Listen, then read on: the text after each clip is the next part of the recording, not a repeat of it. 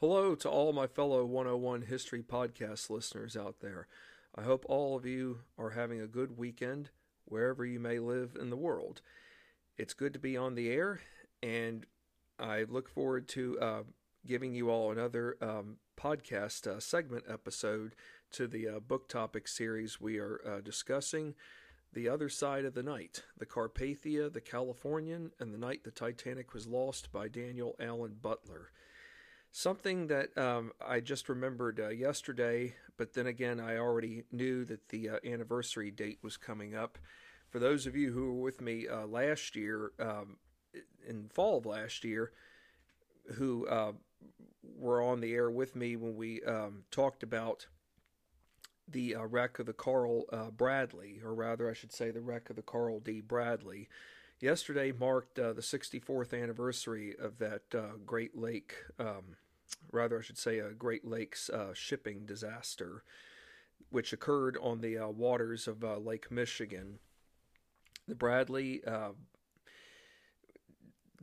actually was slated to be scheduled for repairs, and those, they knew that the repairs had to be done, but the captain of the ship got a order at the last minute to take another load of cargo, most notably natural resources, that is, because that's what Great Lakes freighters were known for transporting.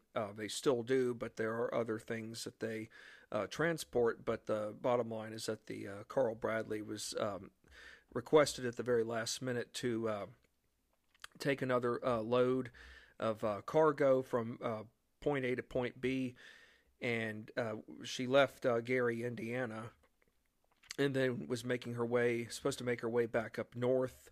I want to say to the port of Calcite up in the northern end of the state of Michigan, not far from the Upper Peninsula where Rogers City is.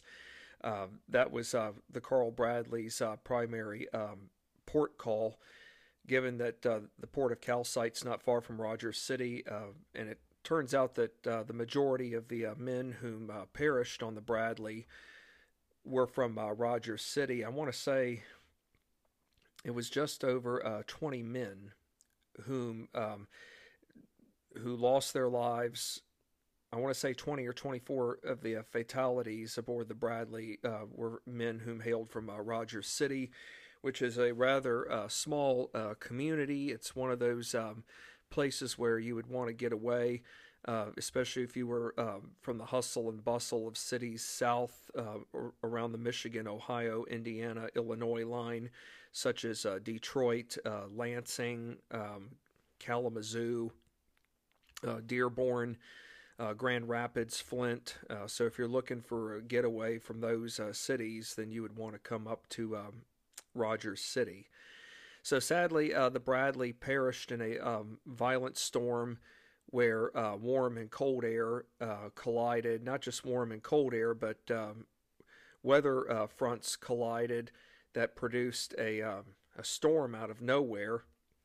It had been very mild going into the start of November, and that's usually what seems to have happened with a lot of shipwrecks along the Great Lakes, is that the sudden change of weather paralyzes not just those in the mainland, but those out on the water, or out on the Great Lakes waters, whom are putting in one more run to get bonuses, to get an extra incentive from the head honchos.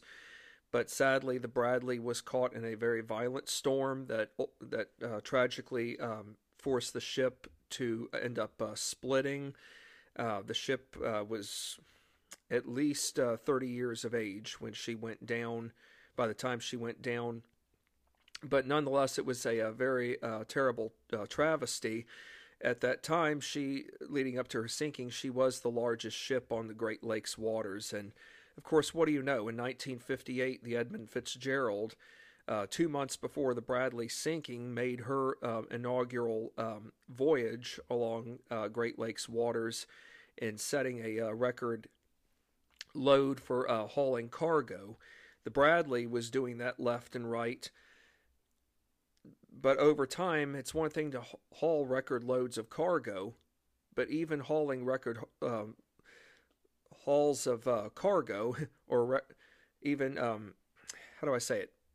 Picking up loads of cargo and hauling them at a record's pace does have repercussions to where it does cause internal damage to the inside of the ship with regards to the cargo holds. So we should be reminded, even on Great Lakes waters, that even the largest of straight-decker vessels are not always immune to Mother Nature's wrath. And here we are in the month of November. When the skies of November turn gloomy, nothing is certain. And I think we could say just now with the lake effect snowstorm that has paralyzed western New York, northwest Pennsylvania, northeast Ohio, that's a great example right there of just how awesome Mother Nature can be when it's least expected. So, but anyways, I think it's time we better get focusing on our podcast segment episode of the Other Side of the Night, the Carpathia, the Californian, and the night the Titanic was lost. In this podcast segment, we are going to learn more about the rescue, the search and rescue done by Carpathia, and we're going to learn exactly how many passengers Carpathia rescues. That is, those passengers whom survived Titanic sinking. So our leadoff question is the following: what physical action began taking place around 4:10 a.m. on April 15th, 1912? Well, Carpathia crewmen began assisting Titanic passenger survivors off of the lifeboats and onto the ship. So, in other words, they have pulleys and other systems in play to where they can lower down rope to where they can connect the lifeboats and then start bringing people up. Not so much in the lifeboats, I take it back, but they will be. They will find ways. They already have methods in place for bringing people aboard the ship who are on the lifeboat, and I'll tell you all that here in a moment.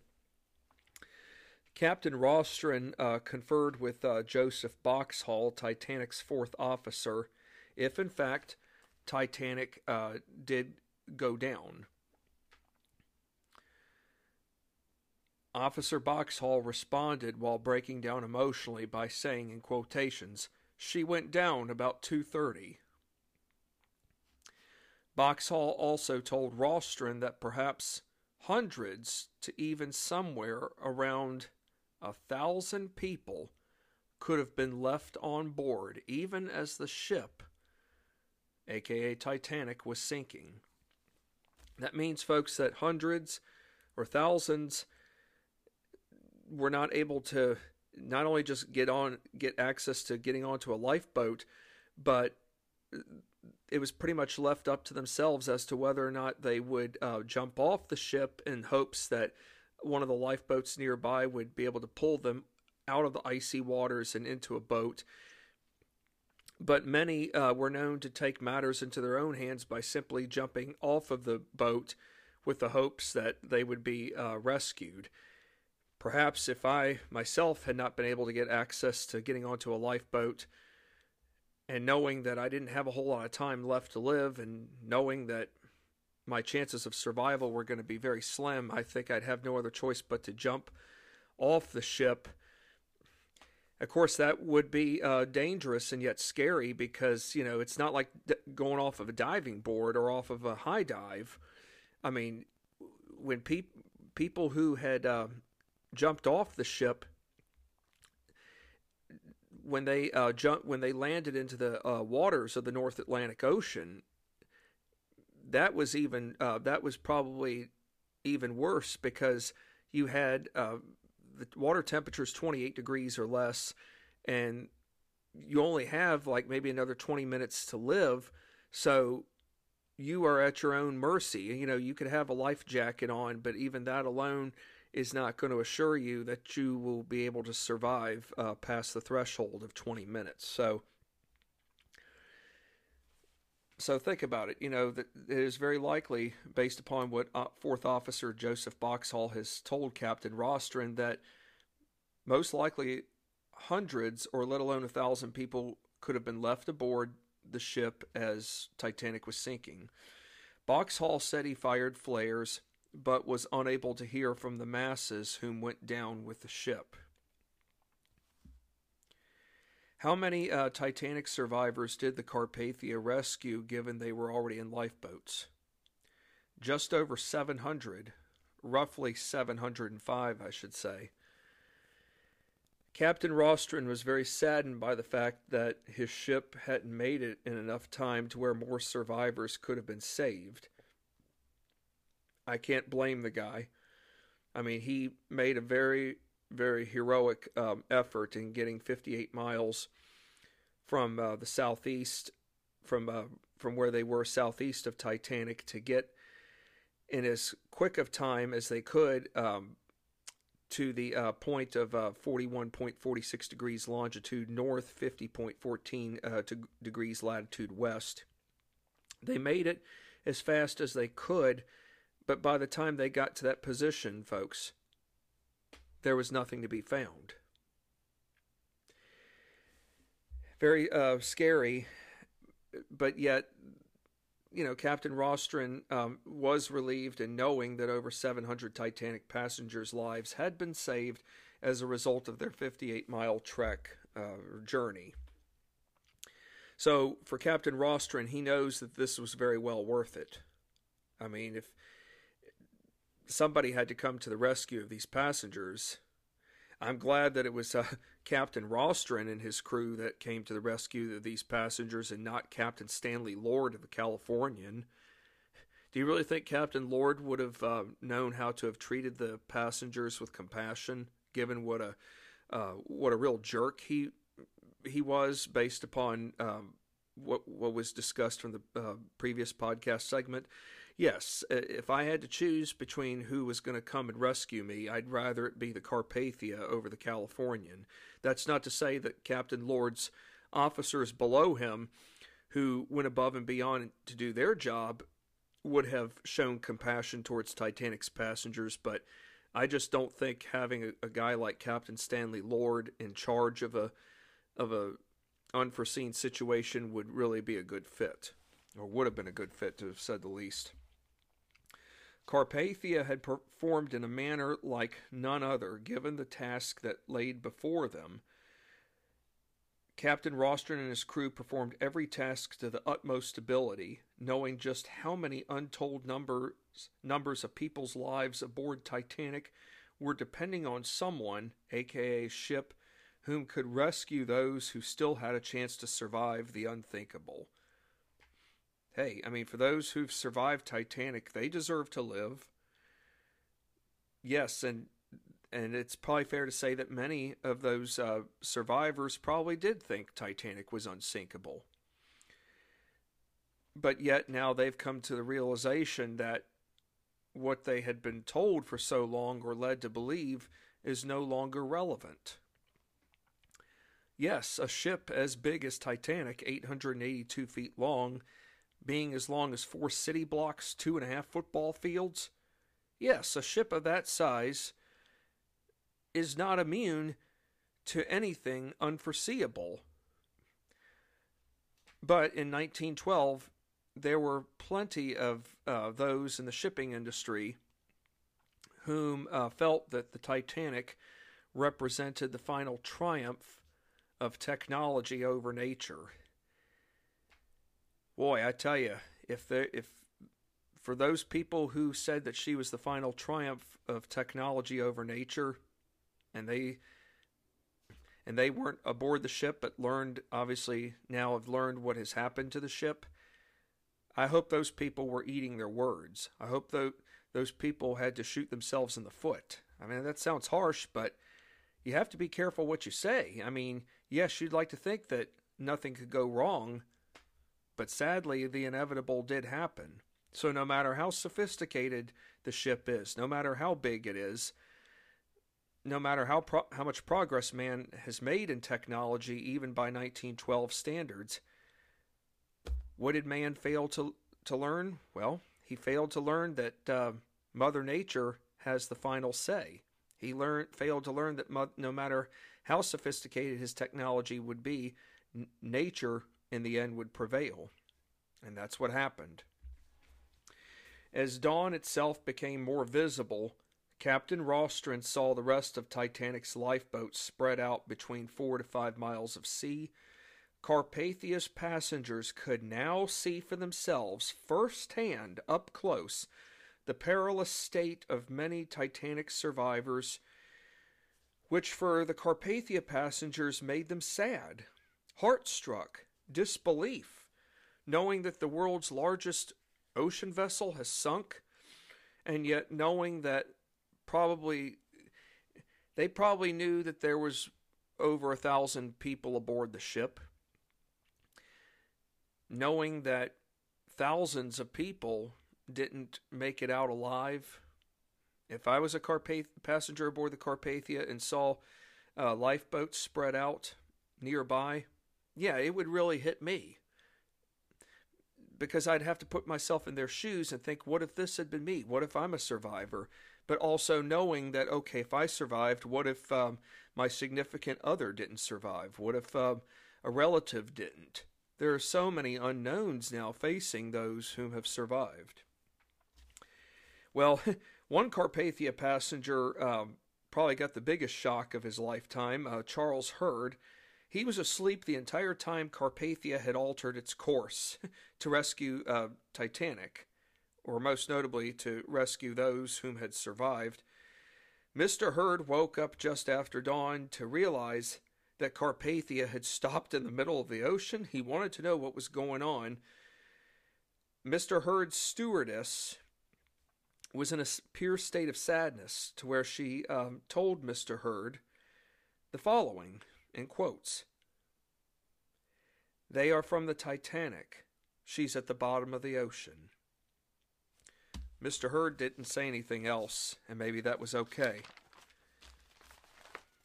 If seeing tears aboard his, if seeing tears on the face of his stewardess was not enough to convey that something wasn't right, then I don't know what else could have made Mr. Hurd realize that something so unthinkable did in fact happen.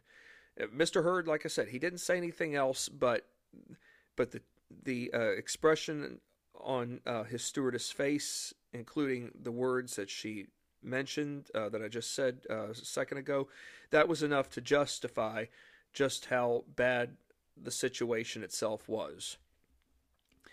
Many of Titanic's survivors were able to cheer as they saw Carpathia up close.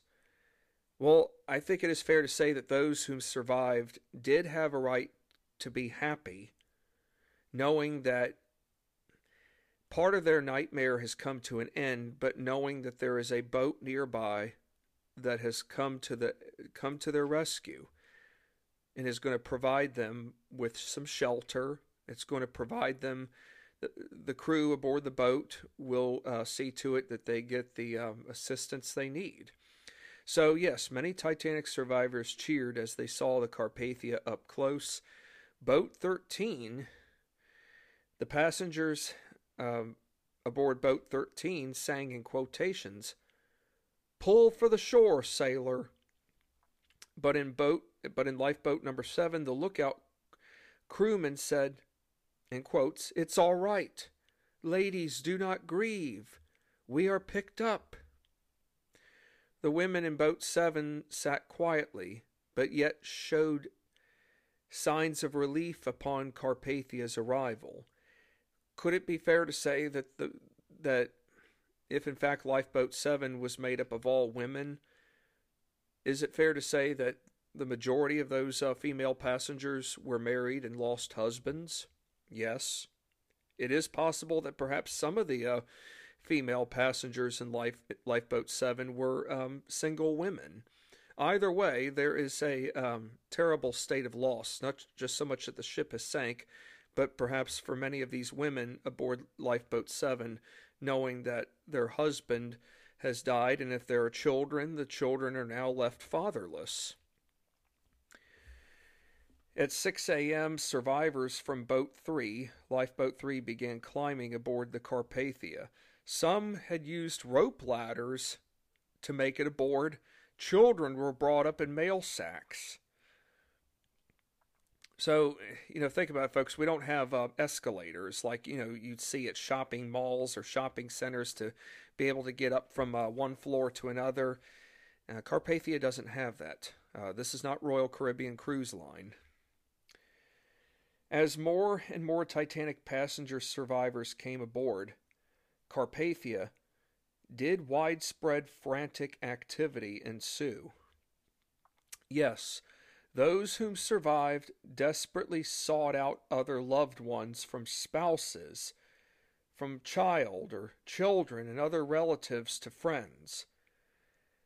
I think it's fair to say that if a husband and wife were separated, and the wife got into a lifeboat first before her husband, I think it'd be fair to say that that the wife is immediately going to start, once she gets aboard Carpathia, her first response is probably going to be, John, George, where are you? Can you hear me? Well, some searches aboard Carpathia were in fact met with positive end results. Here's an example. Dr. Washington Dodge. Sounds like a first-class passenger, maybe based upon his title. Dr. Washington Dodge was reunited with his wife and son. They were separated on Titanic's boat deck. That is, Dr. Dodge, he had made sure that his wife and son had gotten into a lifeboat first. But it turns out that Dr. Dodge made it to another boat where he manned an oar. And what do you know? A miracle happened once this family made it aboard Titanic. They all didn't get aboard Carpathia right away, I meant to say. But they were reunited. And that was a blessing. However, I should point out that not all reunions had good outcomes. I think it's fair to say that most reunions, if they didn't have a full 100% outcome, they would have been lucky at best if there had been a 50% reunion. If there was a 100% reunion aboard passengers whom were related to one another on Carpathia, it was in the minority, a very, very small minority at best. As for reunions that didn't have good outcomes, here's one in particular. Mrs. John B. Thayer and her son Jack were reunited. Okay, so that part's good. But Mrs. Thayer said to her son Jack, in quotes, "Where's Daddy?" All Jack could say next was, in quotes, "I don't know." Sadly, Mr. Thayer, the husband and father, husband to Mrs.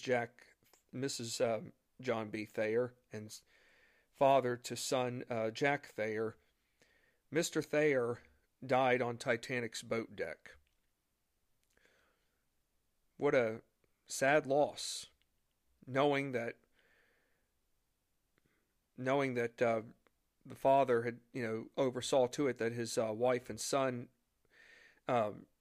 got immediate attention first, part of the women and children protocol, but yet knowing that he waited behind, probably thinking that maybe the ship wasn't going to sink after all, because, as we learned in the previous podcast segment or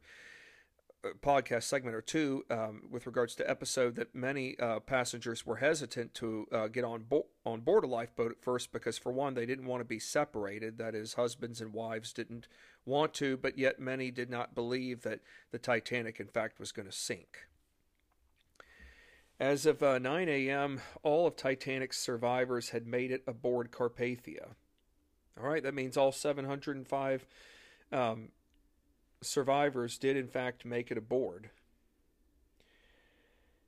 Captain Rostron's assistants confirmed the official survivor total of 705. Sadly, more than 1,500 people perished on Titanic. Is it fair to say that when Titanic sunk in 1912 that it was the greatest maritime disaster in in peacetime or in time of peace? Yes, it was. Oftentimes, when we think of ships sinking, it's usually in a time of war. But we have to remember in 1912, we're just 2 years shy of World War One. So in 1912, the Titanic sinking um, was the greatest tragedy, maritime tragedy in the world for being that of being in time of peace. Now, as for Carpathia's passengers, they totally understood what was going on, and that's a very good thing. Sure, there were those like Mr. and Mrs. Lewis Ogden who demanded to know what was going on, and they were given the information, but yet it's very fair to say that Carpathia's passengers were very compassionate.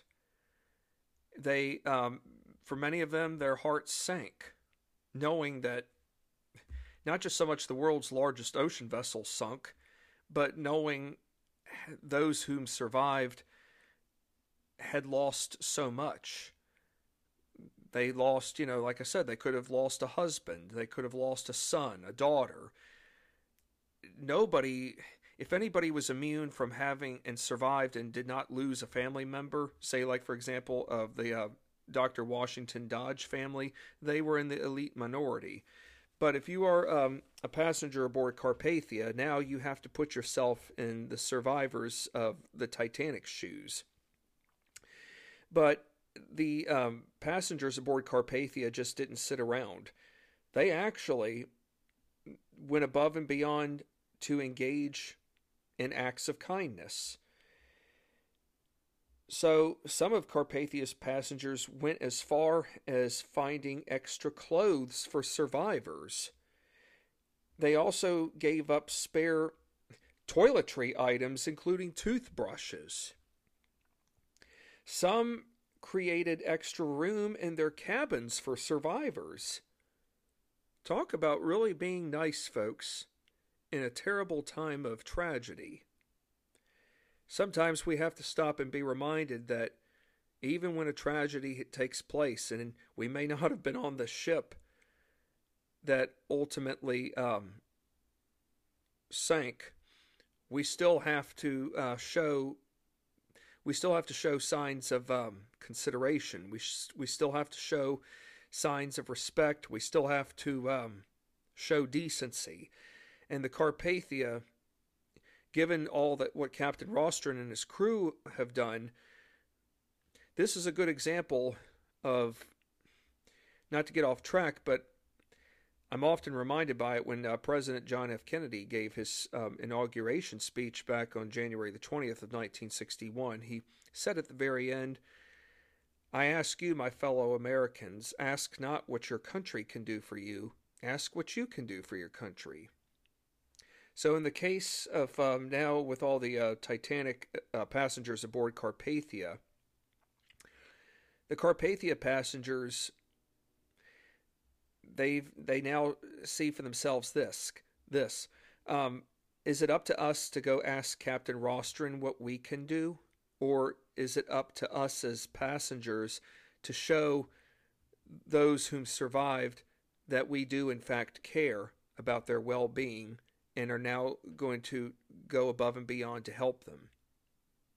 Well, I don't think there would have been anything wrong with asking Captain Rostron what you could do, but if you see firsthand that there's something you can do, then go about doing it and know that you are doing it for the good of greater mankind, given that those whom have just entered onto your ship have survived something that, for one, they never envisioned they would would have taken place, but two, knowing that, okay, if they survived, there were so many others that didn't, and many of those others that didn't could have been people they were related to. So much at stake here. So then there were Carpathia passengers, despite all the good intentions on the part of Carpathia's passengers, this is something that has to be kept in mind. I don't know if I was blown away by it, but it was just one of those reminders that no matter how good our intentions are with helping people in times of crisis, some people, they may not mean to snap or react the way they do, but not everyone might show kindness right away. It has nothing to do with being ignorant based upon what the provider is wanting to offer them. It's just the shock. And for some of Titanic's passengers, the shock is still there. Probably for all of them, but more so for others. So, despite all the good intentions on the part of Carpathia's passengers, some were met with unease by Titanic survivors. A good example came with the following. Mrs. Ogden. We've mentioned about the Ogdens quite a bit from the Carpathia, but Mrs. Ogden, a Carpathia passenger, she brought a tray of coffee cups over to two women by themselves. These were Titanic survivors. She brought a tray of coffee cups over to the two women along the upper deck. They waved Mrs. Ogden off by saying, in quotes, "Go away. We've just seen our husbands drown." You know, for some people, it's just too much to take in at once. I'm sure that that the wives who have just lost their husbands did deep down inside appreciate what Mrs. Ogden was trying to do, but perhaps it just was not the right time to come by and check on them. And sometimes that's really what it is. Good intentions are always important, but sometimes some people don't always respond right away in the manner that you would want them to. Remember a while back about a fellow named James Bruce Ismay? Didn't he have a top-level position with the White Star Line? As a matter of fact, didn't his father come to the rescue of the White Star Line in the late 1860s and resurrected the White Star Line to where he was able to get it out of bankruptcy? Yes, James Bruce Ismay's father being Thomas Ismay. So the question here is, did James Bruce Ismay, chairman of the White Star Line, survive Titanic's sinking? Yes, he did. Now, I didn't know anything about James Bruce Ismay until I watched James Cameron's movie a quarter of a century ago, Titanic. Matter of fact, it is hard to believe that was 25 years ago. I was a senior in high school. I remember watching that movie more than once in the theater. Not so much because of the love story between Kate Winslet and Leonardo DiCaprio, but I was really captivated, of course, by the history of Titanic. Of course, no matter how much you learn about Titanic, you're always bound to learn something else that you didn't know before, and that's what makes the irony and the story about the ship all the more intriguing.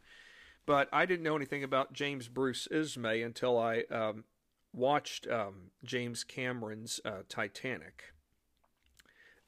I did not know that, of course, at that time that he was chairman of the White Star Line. So, yes, he did survive.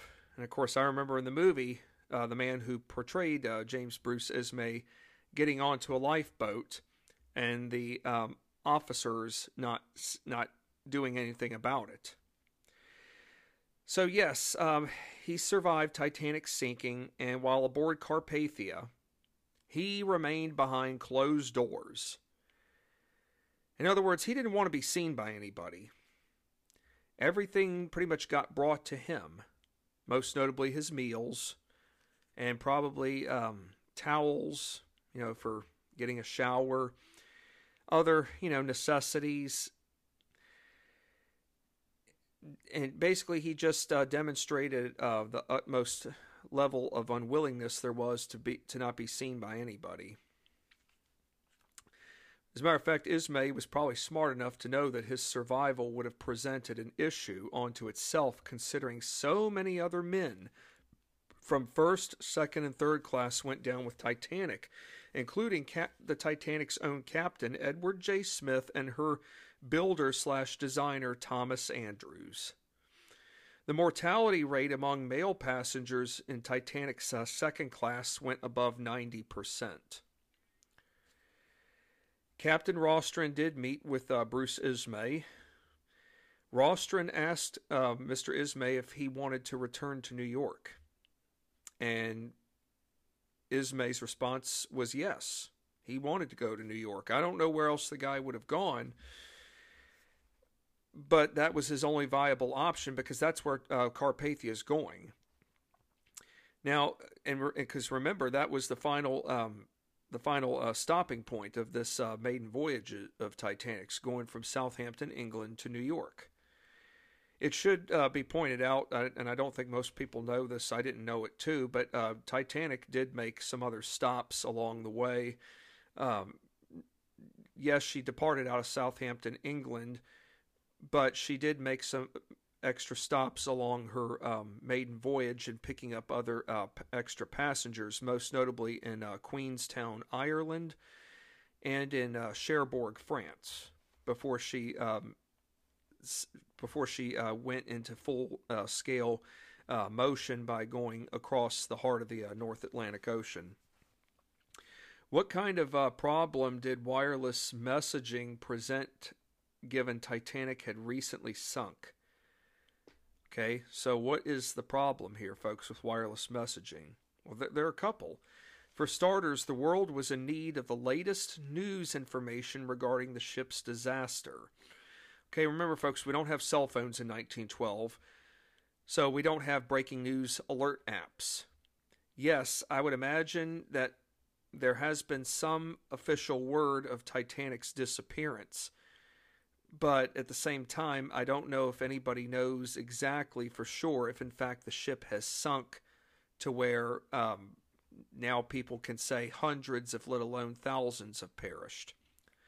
So yes, the world was in need of the latest news information regarding the disaster. Secondly, many families were anxiously waiting official word on the status of missing loved ones, to letting those in need of confirmation know that a family member or members of a family were in fact alive. So there needs to be official word. Okay, if in fact someone is missing, you're holding out on hope, knowing that, okay, they might be missing at this moment, but there still is hope that they could be rescued. It's a lot of hit and miss, which would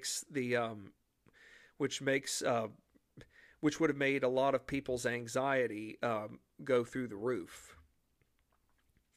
Captain Rostron had a strong understanding of wireless communication and therefore decided that messages deemed, or I should say labeled essential or classified as being essential, would have to take top priority in being sent above all others. Rostron advised Harold Cottam to relay the news to the Cunard and White Star offices in New York, which included providing survivors' names. The first message that Harold Cottam sent out was to Philip A.S. Franklin, Vice President of the White Star Line in New York. The message itself centered on Bruce Ismay's desire to have the Titanic crew be returned to England as soon as possible so they could resume working operations given their pay had stopped from the moment Titanic immediately sank. What is Bruce Ismay thinking? Is he trying to get these people back to England so that they can just go on with their lives as if nothing had happened? Perhaps, but I just think Bruce Ismay's his message alone to me is ridiculous. And here, this man is not going to be spared. I mean, down the road here soon, when we get into another podcast segment or two down the road, we're going to learn from the inquiries in the United States and in England about Bruce Ismay taking the stand. He won't be. He won't go. How do I say it? He won't go undetected. In other words, he's going to have to be held to some accountability for his actions. But I just think his message was very odd nonetheless, and wanting Titanic's crew to be returned to England as soon as possible so that they could resume working operations. Given that their pay had stopped from the moment Titanic immediately sank, it just seems like Bruce Ismay is really focused on the almighty dollar, and yet he doesn't really appear to show any sign of emotion over the fact that 1,500 people lost their lives. I mean, where is this guy's compassion? It's not there. Kind of, maybe not a full-scale comparison, but I could see some similarities between him and Californians Captain Stanley Lord. The New York Times received a bulletin from Cape Race in Newfoundland around 1:20 a.m. April the 15th, confirming Titanic did in fact strike an iceberg, and that the steamer was in need of fast assistance. Carl Van Onda, who was a New York Times managing editor, began to suspect the worst 1 hour after 1:20 a.m., given nobody else heard anything new. For Mr. Van Onda, what set in play for him was that the unthinkable had happened. The Titanic, being the unsinkable ship, had sunk. And as a matter of fact, the Virginian is if we remember from a previous podcast, was the last ship to have contact with Titanic around 2:17 a.m. When Titanic sent out her last wireless message. It was a faint CQD distress message. And at 2:20 a.m., she was gone. Gone from the face of the earth.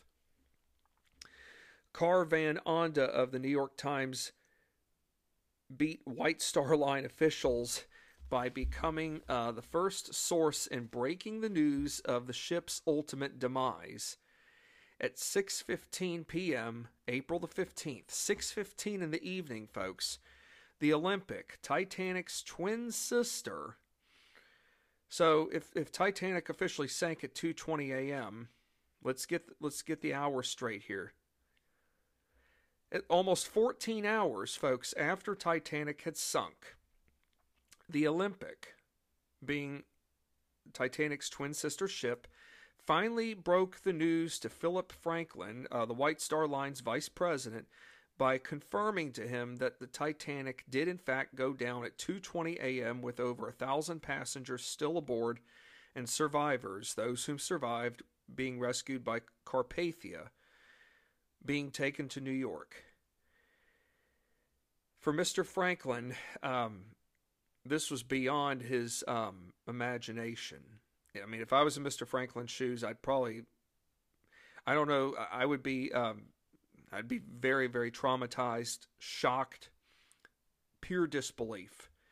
But for Mr. Franklin, it took him 1 hour and 15 minutes before he could face the barrage of news reporters.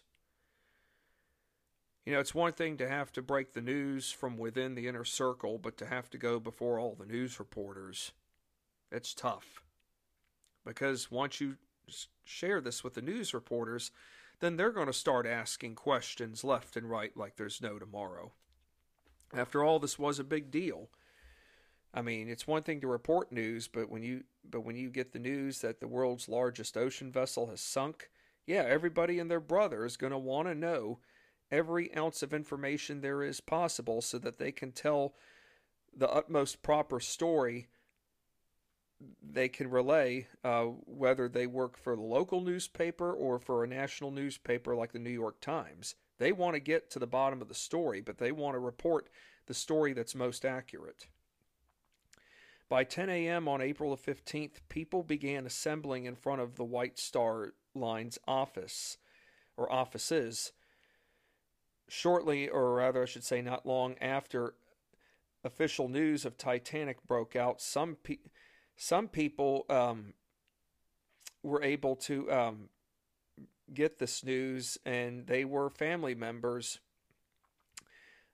who would learn that their loved ones passed away, such as Mrs. Ben Guggenheim, Vincent Astor, the son of John Jacob Astor. And John Jacob Astor was, in fact, the richest passenger aboard Titanic. Matter of fact, there is a hotel called the Waldorf Astoria Hotel, and that is connected to the Astor family. After leaving Mr. Franklin's office, because Mr. Franklin was the one that had to break the news to Mrs. Ben Guggenheim and Vincent Astor, the son of John Jacob Astor,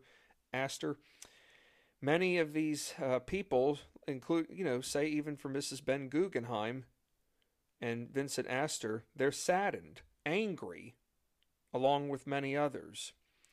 In the days after April the 15th, the death toll count rose, 1,502 being the number of people whom died aboard Titanic.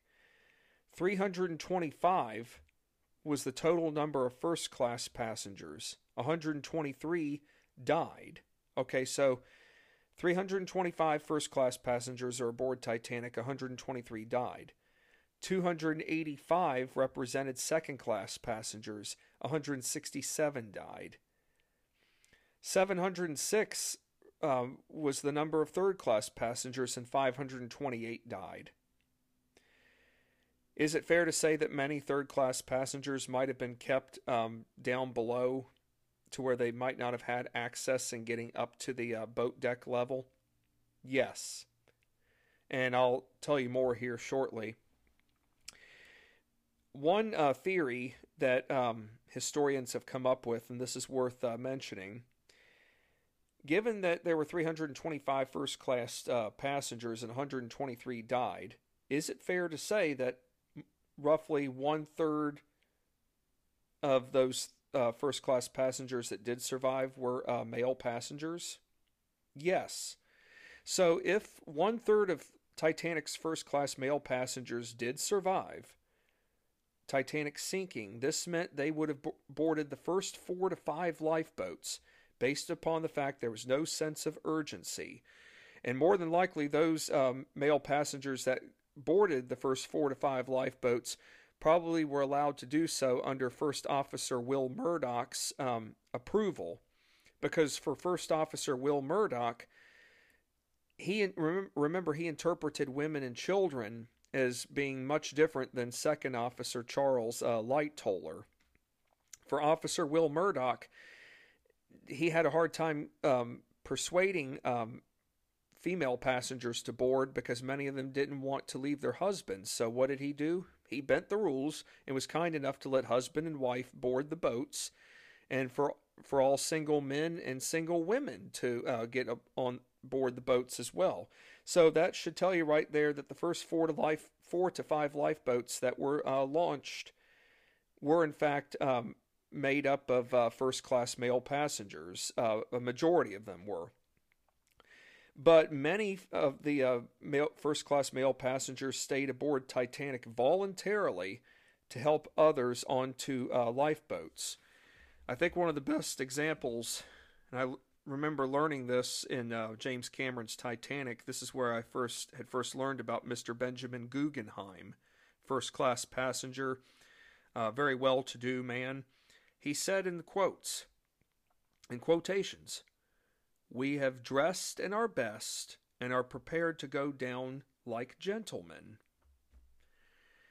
For Benjamin Guggenheim, he knew that the most appropriate thing to do would be to act like a true gentleman in allowing those below him to have a chance to survive and allow them to, in other words, allow them to have a better opportunity for living.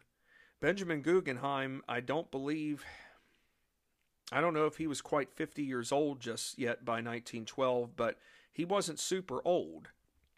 But yet, he was doing something noble and allowing those who may have been less fortunate than him to be able to go about living their lives. Perhaps Mr. Guggenheim saw everything he wanted to see in life. I do know that he left behind a wife and children whom were not on Titanic. The most famous example of a couple that didn't want to be separated from one another was Mr. and Mrs. Isidore Straus, Isidore and Ida Straus, and I learned about them in James Cameron's movie. There was a scene at the very end where they were both together in bed, hugging one another, knowing that they were going to go down with the ship, and that's what happened. They both didn't want to be separated from one another, and so therefore they both went down together. Now, were the majority of Titanic's passengers third class? Yes. Many, if not all, third-class peoples had been placed at the bottom of the class scale prior to and come 1912. And I had learned from a magazine that I read on Titanic not long ago that the White Star Line believed that third-class people, they were very vulnerable. The third class were, given that there was this attitude or belief that third class people were responsible, believe it or not, folks, for such things as disease transmitters based upon their upbringings per ancestral lands. So in other words, they were afraid that if they put the third class passengers with second class passengers, for example, that they could not so much physically harm a second class passenger, but perhaps make others sick to where there could be outbreaks of disease aboard the ship.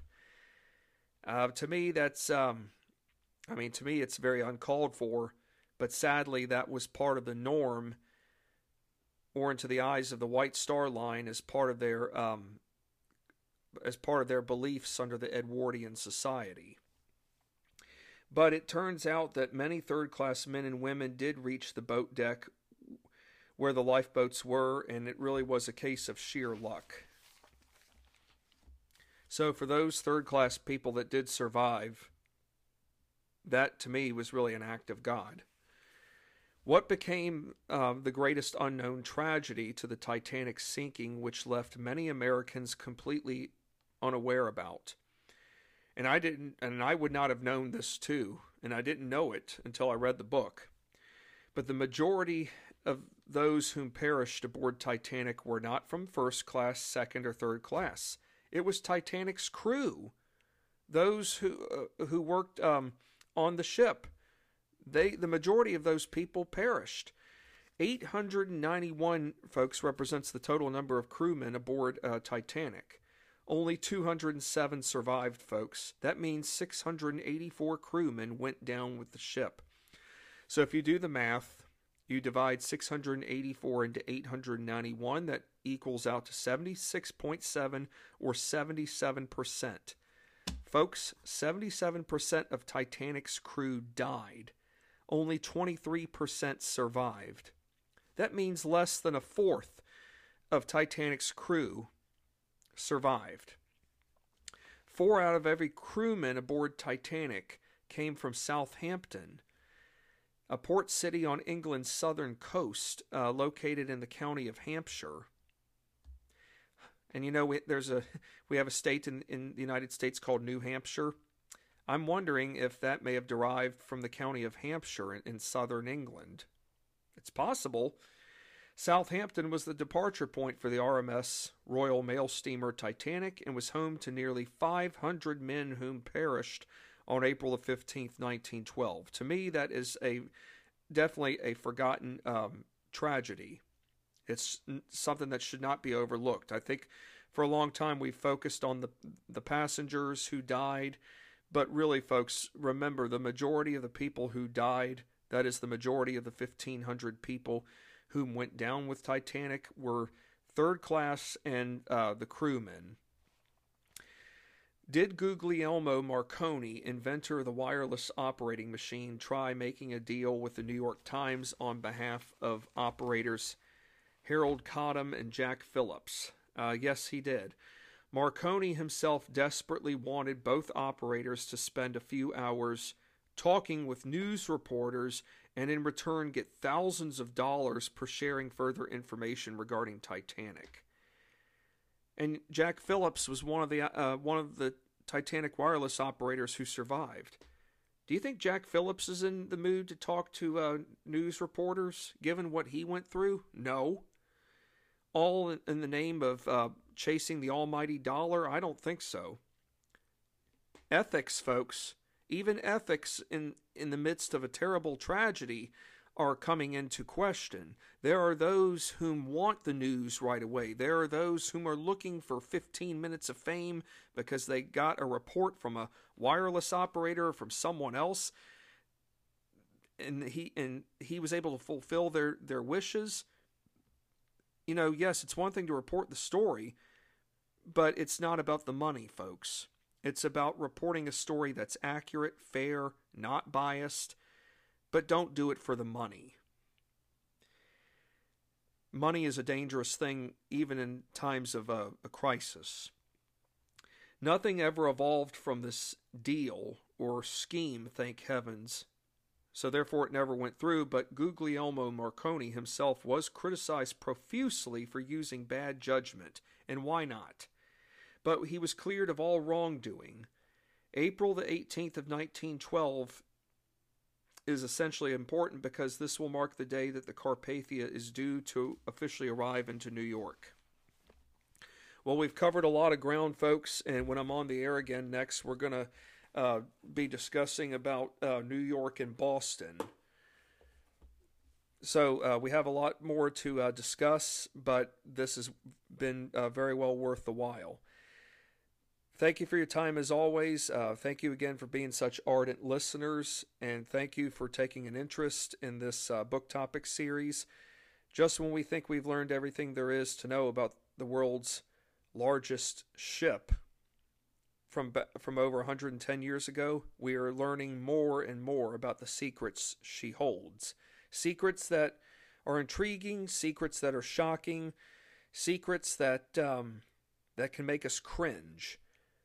But the bottom line is that, yes, Titanic may have perished 110 years ago, but her memory still lives on, and her story is continuously being told, for better or for worse. Well, thank you for your time, and I look forward to being back on the air again next, and wherever you all may live, continue to stay safe. Take care.